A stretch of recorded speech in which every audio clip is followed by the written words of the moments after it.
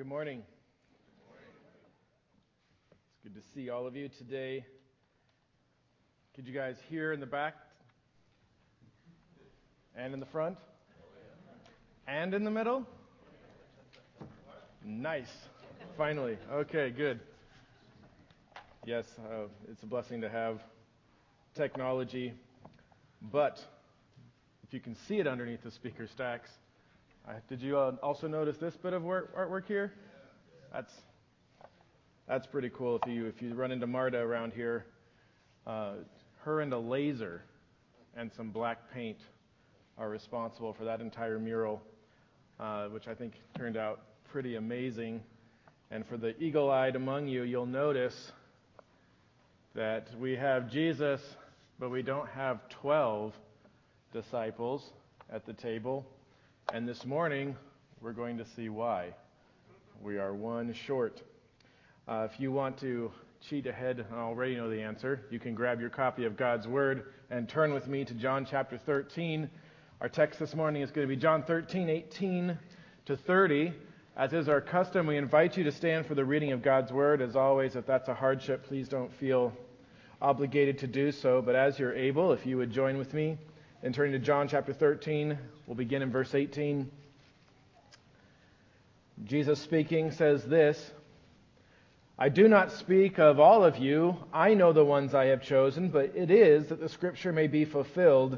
He who eats my bread has lifted up his heel against me. From now on I am telling you before it comes to pass, so that when it does occur, you may believe that I am. Truly, truly, I say to you, he who receives whomever I send receives me, and he who receives me receives him who sent me." When Jesus had said this, he became troubled in spirit and testified and said, "Truly, truly, I say to you that one of you will betray me." The disciples began looking at one another, at a loss to know of which one he was speaking. There was reclining on Jesus' bosom one of his disciples whom Jesus loved.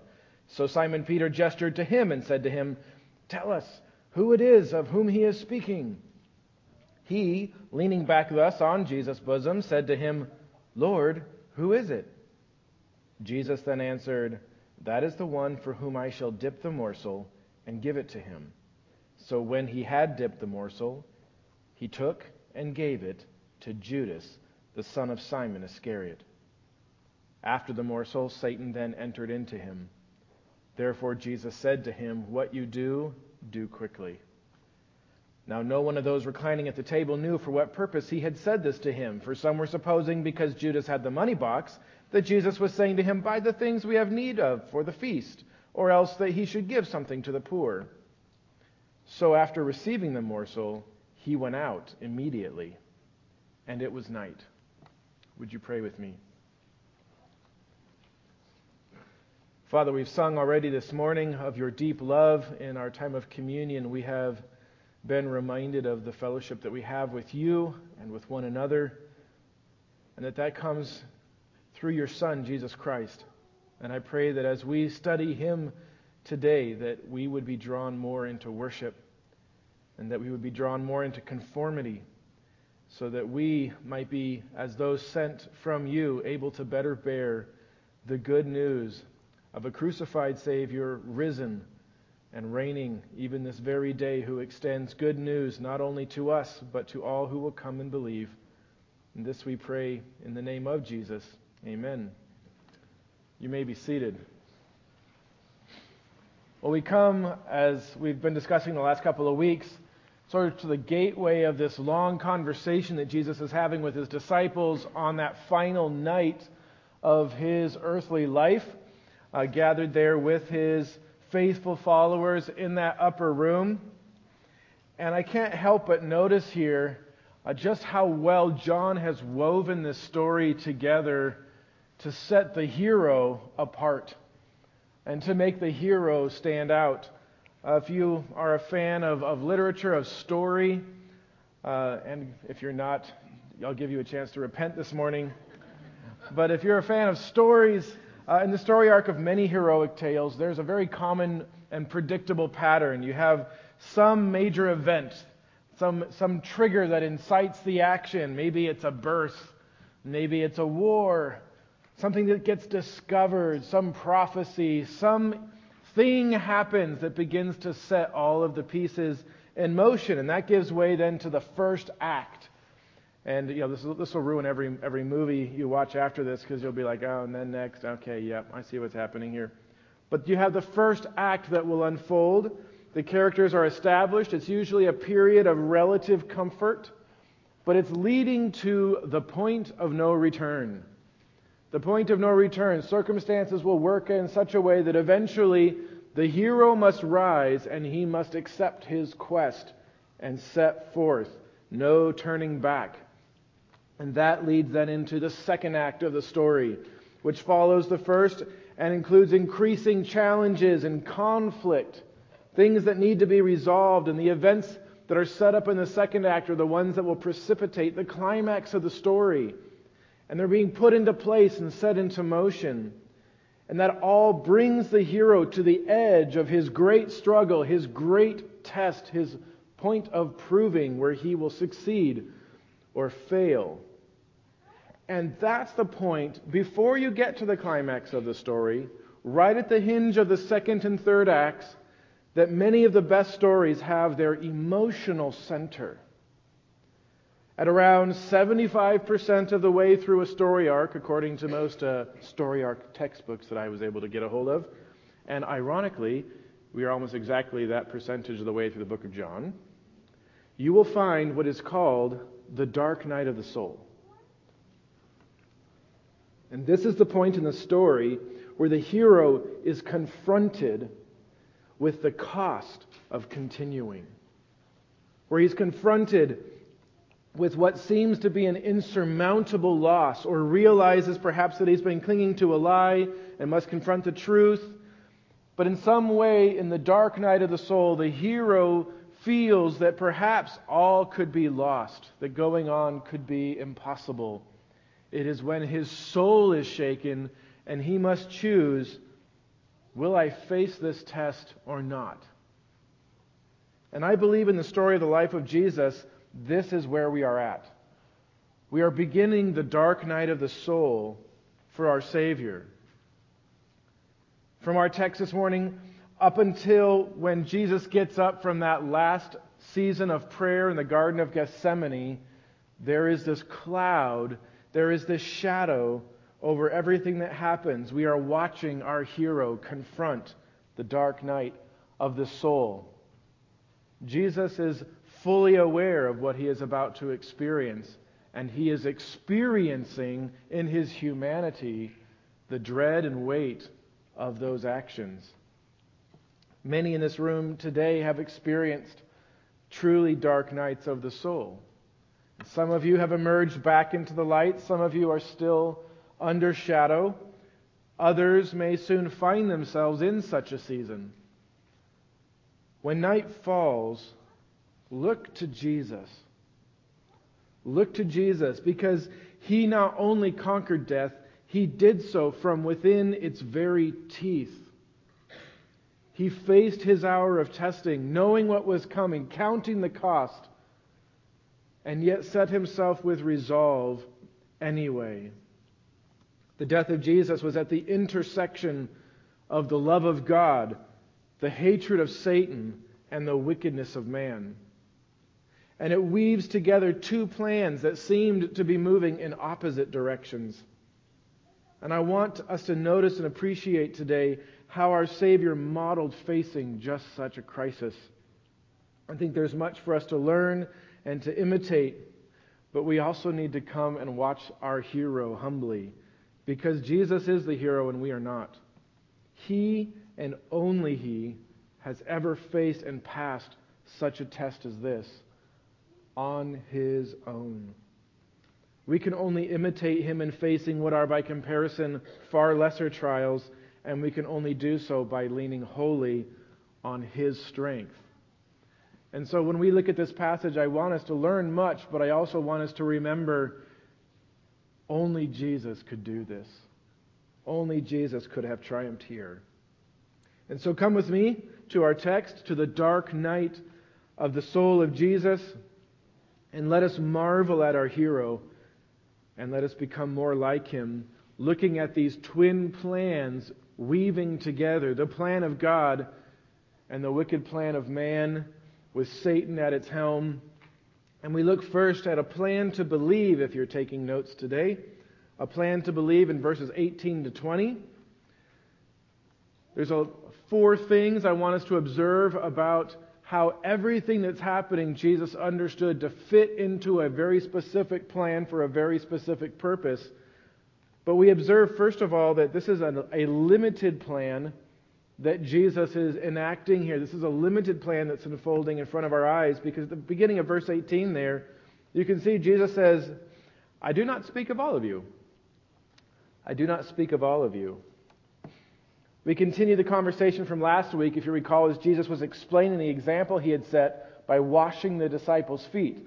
And there was all the drama of that as Jesus assumes the posture of what would have typically been a slave, and the disciples are going, what is going on here, in their heads. And then Peter, of course, is saying what is going on here out loud. That's his specialty.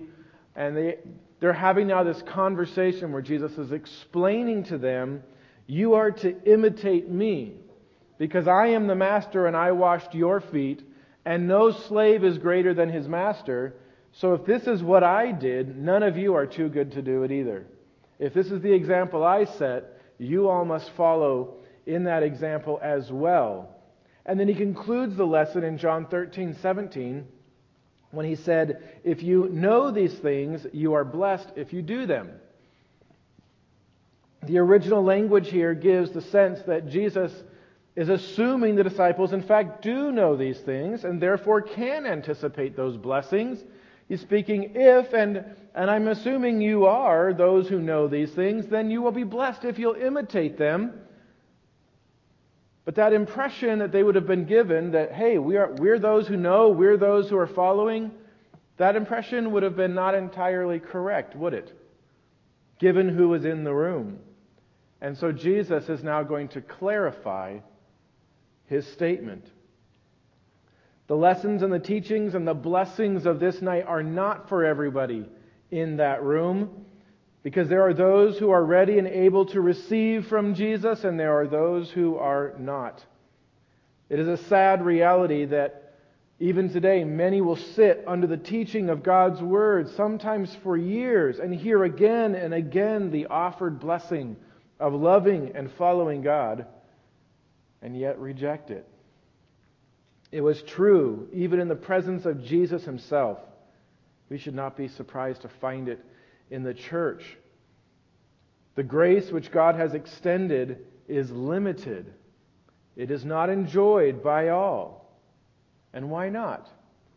Well, Jesus goes on to explain.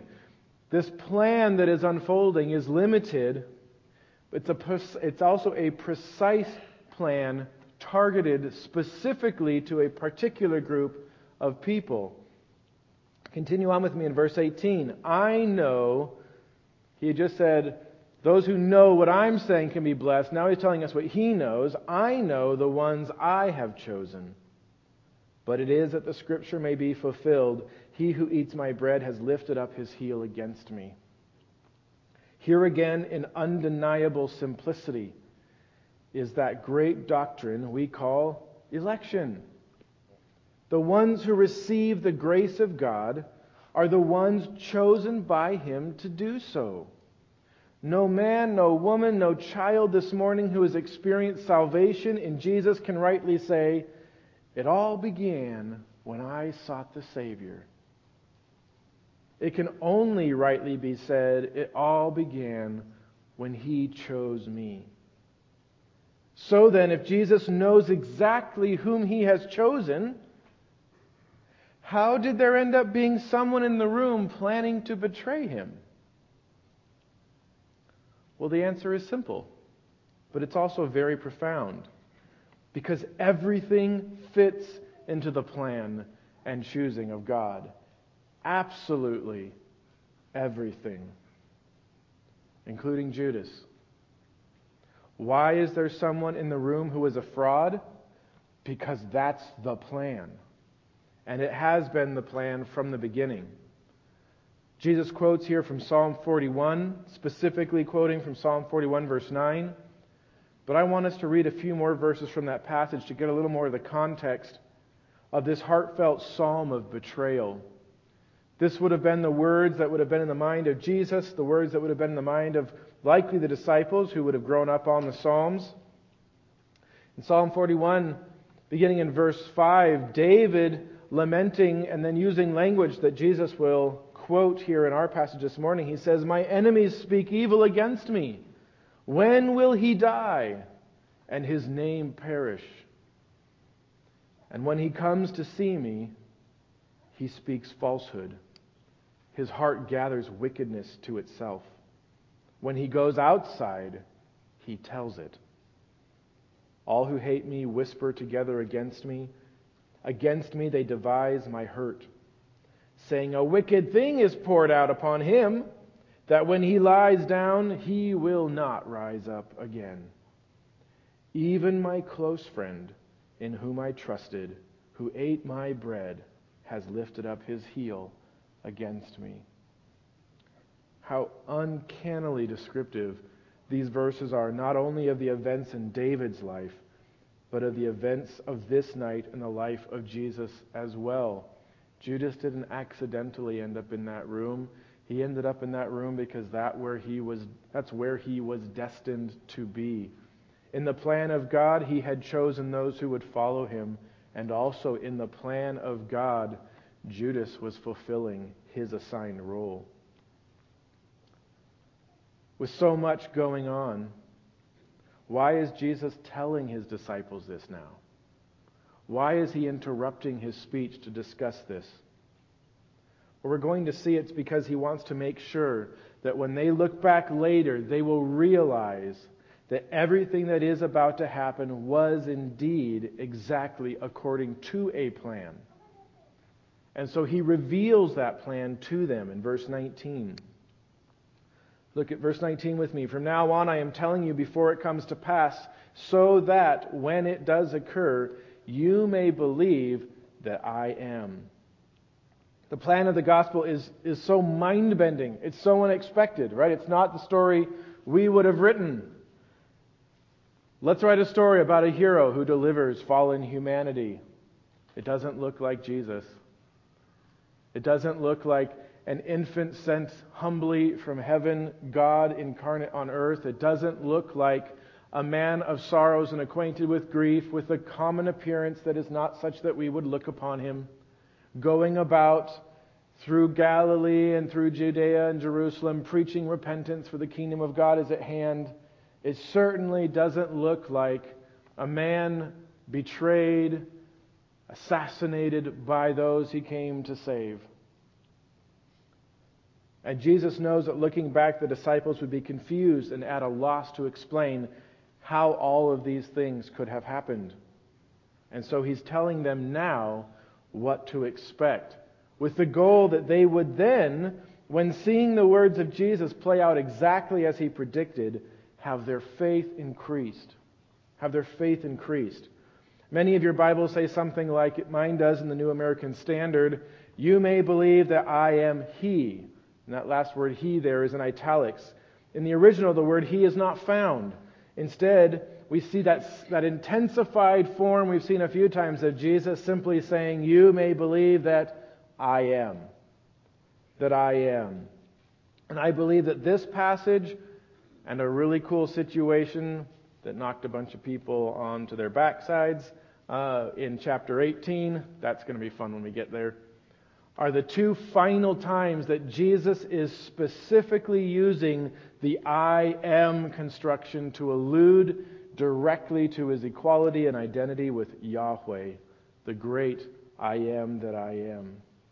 Jesus is evoking the faith of his disciples. They believe. Right? He's like, I'm not talking to all of you. One of you is going to betray me. But to the rest of you, this is what I'm saying. Listen to me. I'm telling you what's going to happen before it happens, so that even though you believe now, you will believe even more then. This is in part because of the plan that He is not only revealing to them, but He is going to be entrusting to them. He wants their faith to be strong because they're not only going to be a witness of the plan, they're going to become witnesses to the plan. And so we see a shared plan in verse 20. Truly, truly, I say to you, he who receives whomever I send receives me, and he who receives me receives him who sent me.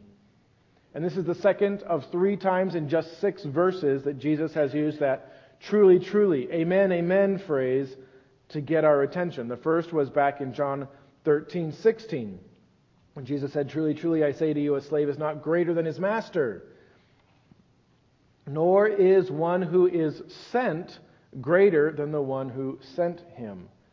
And so Jesus is, as it were, returning to the topic of being the sent ones of Jesus.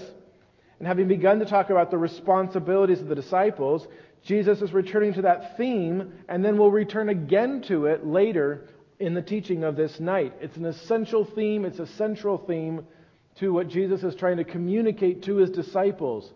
Here's the truth you need to comfort your soul, to understand who I am, to better appreciate what's about to happen. Let me give you clarity on the plan of the gospel and on the coming of the Holy Spirit and how your lives are going to be entwined into mine and how you will be fruitful. But prepare yourselves to be sent out, to go in my name.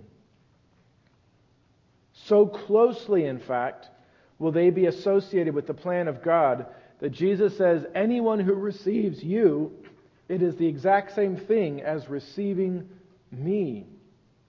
And anyone who receives me has received the Father. What an incredible privilege. Before we continue, I want to pause here for a few brief lessons. And the first is this. As we look at the incredible precision of the plan of God, nothing is ever out of control. That is the conclusion we must come to, is that nothing is ever out of control. Can things be out of our control? Certainly. Yes. Anybody ever parented? Or had a puppy? Can things be unlikely to end as we had hoped? Often. Can things be very difficult to accept or seemingly impossible to understand? Very. Are things ever out of control? No. No. This is one of those great truths of the Christian faith which gives great comfort to us, especially in the dark night of our soul. And I think it's one of the reasons Jesus is teaching on this topic, even as He is announcing His betrayer, because it is one of those truths that in His humanity was studying His own soul, is that even as He faced what was going to be a night of horrific suffering and betrayal, and even facing the wrath of God, it was all part of the plan. It was all under control. And that must be one of those truths that we accept by faith. That the God we serve is the God who knows the end from the beginning, who causes all things to work together according to the counsel of His good will, and that therefore what I am experiencing today, as much as it might appear like a chaos storm, is in fact His perfect plan unfolding. And if we let go of that, it will be very difficult indeed to find firm footing for the soul anywhere else. Secondly, believers still need to believe. Believers still need to believe. As I mentioned, Jesus is addressing those who do believe in Him when He says His desire is that they believe in Him still more. One great blessing of an intimate knowledge of Scripture and a life of prayer is that our belief will be increased when we see the faithfulness of God to His Word. And I praise God for especially some of our older saints who can bear witness to this. Lives that they have spent living in the real world, where they have had dark nights of the soul. They have weathered storms. They have been tested. It has not been all health, wealth, and prosperity. And yet they have been able to say, God is true to His Word. and He has done as He said He would do. And I would encourage you, for those of you who have gathered such experience in life, please don't be hesitant to share that with others. That may be a beacon in the dark for many. And for all of us, we need to know what Jesus has said. Jesus said, I'm telling you now before it happens, so that when it happens, you will believe. And everything necessary, Peter tells us, for all of life and all of godliness has been revealed to us in this book. And as we know it and as we speak to our Father about what's going on in our lives, we will have the opportunity then to have our faith built up when we see God work around us according to His Word faithfully. Believers still need to believe. Our confidence still needs to be strong. Otherwise, the tragedy is we will often, in lieu of reading and actually knowing what Jesus has actually said, create expectations of God that are of our own making, and then find ourselves constantly disappointed and perplexed that God is not living up to them. Finally, here, we need to be ambassadors. Be ambassadors. Our lives of belief, truth-telling, of service and imitation of Jesus, these are all meant to call the world around us to believe in Jesus as well. If you think about what a privilege it is for a governmental ambassador to be able to go into a negotiation or go into an interaction representing the full authority of a sovereign nation. Like, that'd be kind of cool. You sign this piece of paper, and that signature represents all of the intentions of a whole nation, of a king, or of a government. And Jesus is saying, I'm sending you out as my ambassadors with my good news. And when they receive you, when they will accept what you tell them, it is as though they have received me and the Father Himself.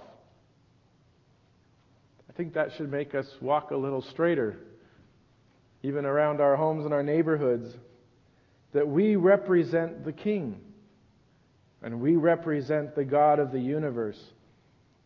It's not our message, it's not our plan, but we are those who have been given the incredible privilege to represent it and to testify to it.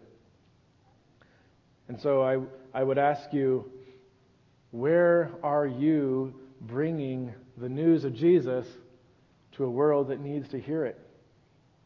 I know some in this room, that is through conversations with family members.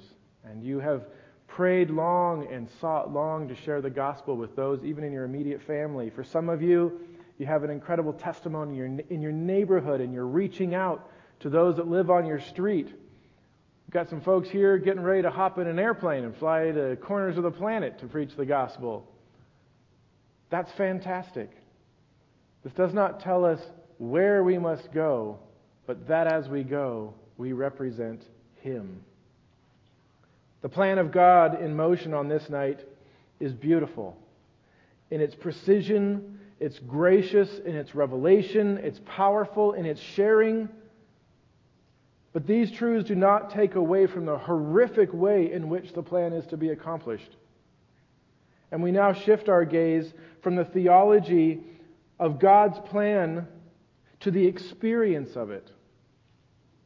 For Jesus, the cup of suffering from the Father was coming just as it had been planned, but it was still a very bitter cup. And that's why in verses 21 to 30 we look at a plan to betray. A plan to betray.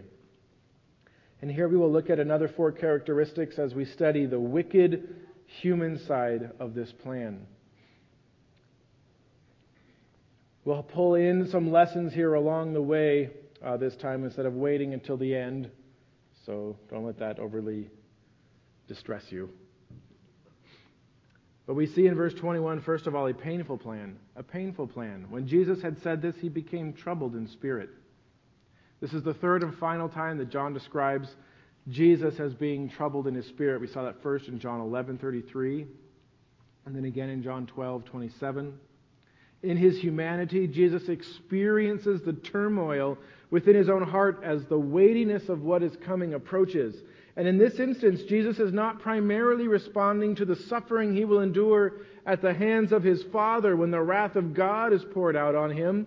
I believe that is primarily what he is wrestling with in the Garden of Gethsemane.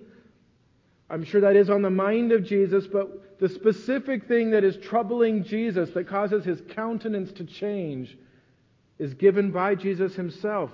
As 21 goes on, Jesus testified and said, "Truly, truly, I say to you that one of you will betray me." I wonder if this statement was given after a moment of silence when those around the table who've been busy eating and chatting and kind of, what's Jesus talking about? I don't know, it's kind of hard to hear in here. All of a sudden notice just this change come over Jesus. See the heaviness of his heart and his face and look up. And then Jesus tells them, one of you is going to betray me.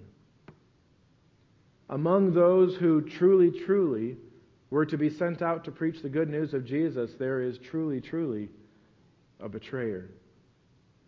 We've known this as the readers since back in verse 2 of this chapter, when it said, during supper, the devil having already put into the heart of Judas Iscariot, the son of Simon, to betray him. But for the disciples, this is the first completely explicit declaration of Jesus about betrayal. The word betray can also be translated as hand over, to give over. Jesus isn't saying here just simply that he feels betrayed. Otherwise, he could have said that almost on a daily basis as his disciples foolishly failed in so many ways. It's not a description of his emotional experience. It is a description of actual, calculated offense directed toward him. He is about to be handed over. And very few things in life are more difficult than going through actual, premeditated betrayal. Some of you have experienced that. Betrayal cuts deep. Our first lesson here, betrayal cuts deep. And it cut deep in the experience of our Savior too. Our family recently listened on audiobook to a biography of Corrie ten Boom. Many of you know her story. A Dutch woman born in 1892 whose family harbored Jews during the regime of Nazi Germany and were eventually found out, captured, and put into concentration camps. She died almost 3 months to the day before I was born, so I didn't get to cross over with her lifetime, but a truly remarkable woman who saw an unbelievable amount of horrific things. And listening to her biography, it was shocking just the amount of violence and deprivation and humiliation that she experienced in her life. We actually found, given that she lived long enough to overlap with some modern technology, we were able to find a video interview of her and listen to her sharing about her experiences. And it was amazing to see this woman speaking of God's goodness in her life and with a smile on her face and just very matter of fact about. And then we talked to this person, and then a week later they were shot, and then we were dragged off here, and then they exposed us to all this horrific humiliation, and it was really dehumanizing, and then we went here, and we did this, and we did that. And it was all just matter of fact. Until she mentioned, and then there was the night we were betrayed. And I was surprised, even watching in this little video, to see the shadow still come over her face when she spoke of betrayal. And then she paused and simply looked down and said, "Those were very hard times." Out of all the suffering and all the things that she had experienced, that was the most I saw her react during the entire interview. There's something about betrayal that cuts deep. I think it's really in many ways the ultimate form of relational attack, because it's hatred and lying meshed together, coming under the guise of friendship and love. And it is so devastating when somebody hates you and seeks your evil, but dares to look you in the face and calls you a friend. Betrayal cuts deep. But betrayal isn't as deep as God's love. One of the last things Corey's sister Betsy said to her before she died was, "We must tell them there is no pit so deep that the love of God cannot reach them." And that's a truth that's easy enough to preach. But it's also a truth that women like Corrie ten Boom and Betsy ten Boom proved in their lives in the midst of the most horrific suffering. God's love is greater. And the only motivation in this room on this night that is stronger than betrayal is indeed love. Tragically, Judas is so given over to his anger, his selfish disappointments, his desire for personal gain, that he is completely hardened to this last window of grace right before him. Verse 22, we see he is committed to his wicked plan. The disciples began looking at one another at a loss to know of which one he was speaking. There was reclining on Jesus' bosom one of his disciples whom Jesus loved. So Simon Peter gestured to him and said to him, "Tell us who it is of whom he is speaking." The disciples are all now looking around the room. Who is it? You've probably seen this. Again, if you have children. One of you broke the vase, right? Was it me? Was it me? Was it me? Was it you? Was it you? Was it you? Right? That whole routine, that doesn't actually ever go away. That's what's happening. Some of you have seen this in your workplace, right? Our profits are down this quarter, right? Naturally, Peter, though, is the one who finally presses the issue. He waves his hand at John. John, ask Jesus. Who is it? John uses the expression, the disciple whom Jesus loved, to refer to himself. He does that characteristically in this gospel. He's among that inner circle of 3 disciples closest to Jesus. It's not a surprise that he is seated directly with Jesus, and as they are reclining at this low table, he's literally leaning against the chest of Jesus and able to just whisper things relatively discreetly to him. And while this is going on, the whole room is in a stir. The other Gospels fill us in that they're having an extended conversation. Could it be you? Could it be you? But in one of the most absolutely callous things you will read in the pages of Scripture, Matthew 26:25 says, "And Judas, who was betraying him, said, 'Surely it is not I, Rabbi.'" Can you imagine what it was like for Jesus to stare into the eyes of someone whose life he sustained with his own power and see that liar dare?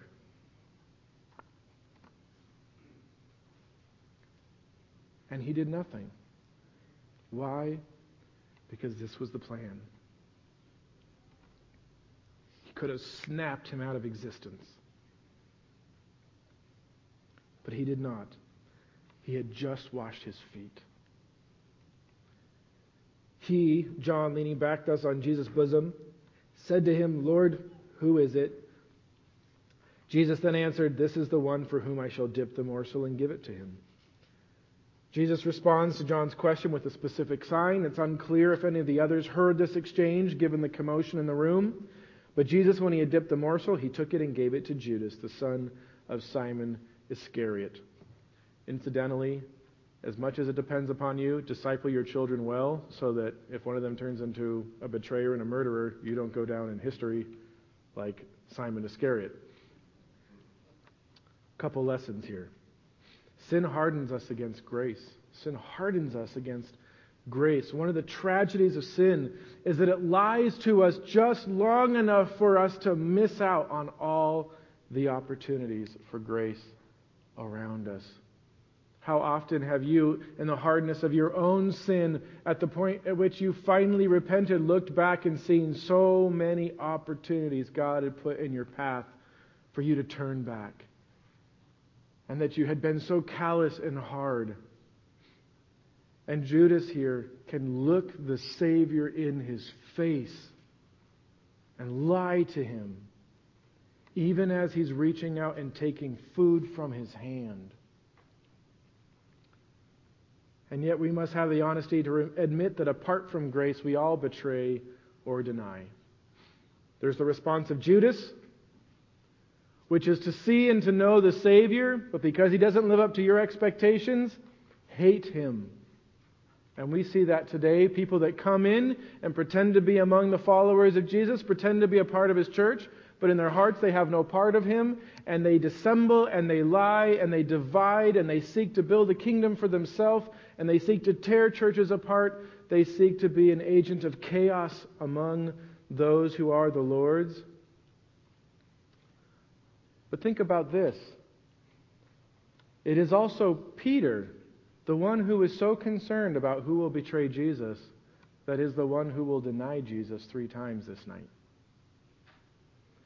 I tend to think Peter doesn't actually hear the response of Jesus to his question, which is why Judas leaves with 2 ears and not just one. If that's not humorous now, it'll get humorous later when we get to it. Or it's just not funny.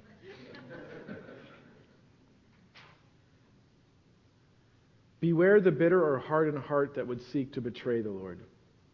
Because such a betrayal may give way to remorse, but it's not a remorse that heals, it's a remorse that destroys, just as it destroyed Judas. But also beware the heart that would deny our Savior, and it is so easy to do that.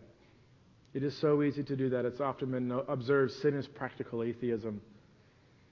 When we live in a way that is contrary to what we have been commanded by Christ, we are functioning as if we do not in fact believe that He is who He says He is. We are saying that though our lips may say we love Him, our lives say not as much as something else. The conversations we're afraid to have, the stands that we're unwilling to take, the sacrifices we're unwilling to do, to endure, to do and to be what God has called us to be, can all be ways of us denying Him. The good news is that unlike Judas, the believer, even though he deny, will either be drawn to repentance or drawn to heaven. So pick repentance. Judas, in his hard-hearted rebellion, thinking that he was enacting his own evil plan, was in fact nothing more than a sad pawn for Satan. A responsible pawn, but a pawn nonetheless. And that's when we finally see, in verse 27, a satanic plan. After the morsel, Satan then entered into him. Therefore Jesus said to him, "What you do, do quickly." Few of us, probably none of us, will ever attract the direct attention of Satan. We're just, frankly, not that big of a deal. There's only one of Him. He's not like God. He's not omnipresent. He can't go around and harass everybody. But on this night, Judas was the strategic opportunity.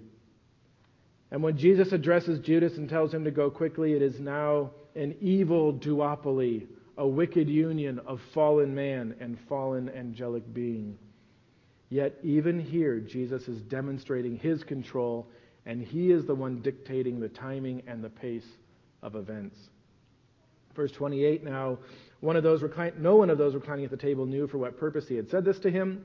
For some were supposing because Jesus had the money box that Jesus was saying to him, buy the things we have need of for the feast, or else that He should give something to the poor. The disciples are probably still embroiled in their conversation about betrayal. They see Jesus leave, and they're like, oh, I guess He had to go get something. But that's also part of the plan of God. I believe that even this distraction, even this milieu, Jesus allows and intends because it is His goal that none will interfere with the plan that must take place. A couple notes here as we get ready to close. Our adversary commands the willing. Our adversary commands the willing. John has recorded Jesus referring multiple times to Satan in this gospel, but always by the name devil, liar, or accuser. Only here do we read the title Satan, meaning adversary. Deception is certainly taking place, and that is always Satan's mode of operation. But the emphasis here is that Satan is the adversary. He is the one who goes against. And here now, when he is ready to take his decisive blow, Satan, the adversary, combines with the hard-hearted wickedness of Judas. And secondly, evil people do evil things for evil reasons, serving the evil one. And if I could have figured out a clever way to put more evil in that sentence, I would have, because it's a category we must not let go of as believers. Whenever we see wicked things happen, there's always a story. There are always circumstantial things involved, some of which may even be sympathetic. But we must always call evil by its true name.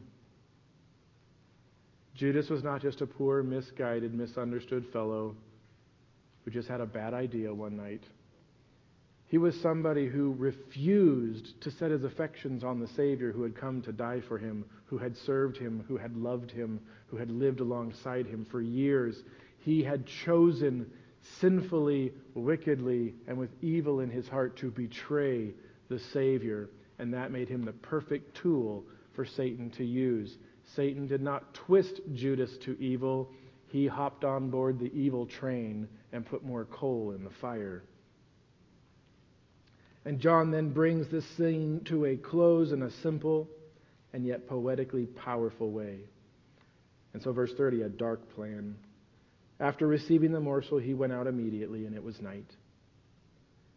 This Satan-possessed rebel immediately obeys the command of Jesus and leaves. It is the dark night of the soul not only for Jesus, but for Judas as well. But what a contrast. Jesus has responded to his coming suffering with humility, service, and love for his own. Judas has shriveled up in his wickedness and abandoned the light, both figuratively and now literally. Never was a night darker than this one from a spiritual standpoint. John lays the fact simply on the page, but after a gospel full of the language of light and darkness, its significance leaps from the text. There will be this shadow over everything that happens in this gospel from now until the resurrection. Betrayal is in motion. The light is being opposed, and it is time for the darkness to reach its full strength. And as the music team comes forward and we prepare to close in a short song, let me leave us with this encouragement. The light will prevail. The night does not and cannot last forever. The hero wins. And in his victory, we win. The psalm that Jesus quoted earlier ends this way. You can see it on the screen. By this I know that you are pleased with me, because my enemy does not shout in triumph over me. As for me, you uphold me in my integrity, and you set me in your presence forever. Blessed be Yahweh, the God of Israel, from everlasting to everlasting. Amen and amen. Would you pray with me?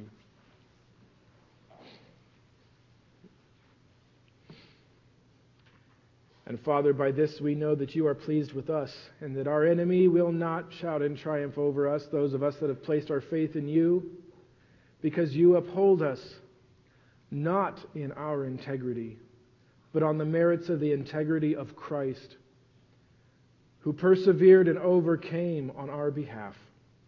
And because of him and our trust in what he has accomplished, we indeed have that firm expectation that no matter how deep the night we experience in this fallen world, we will be set in your presence forever. And so we bless you, our great God, today. We praise you, the one who is from everlasting to everlasting. Amen and amen.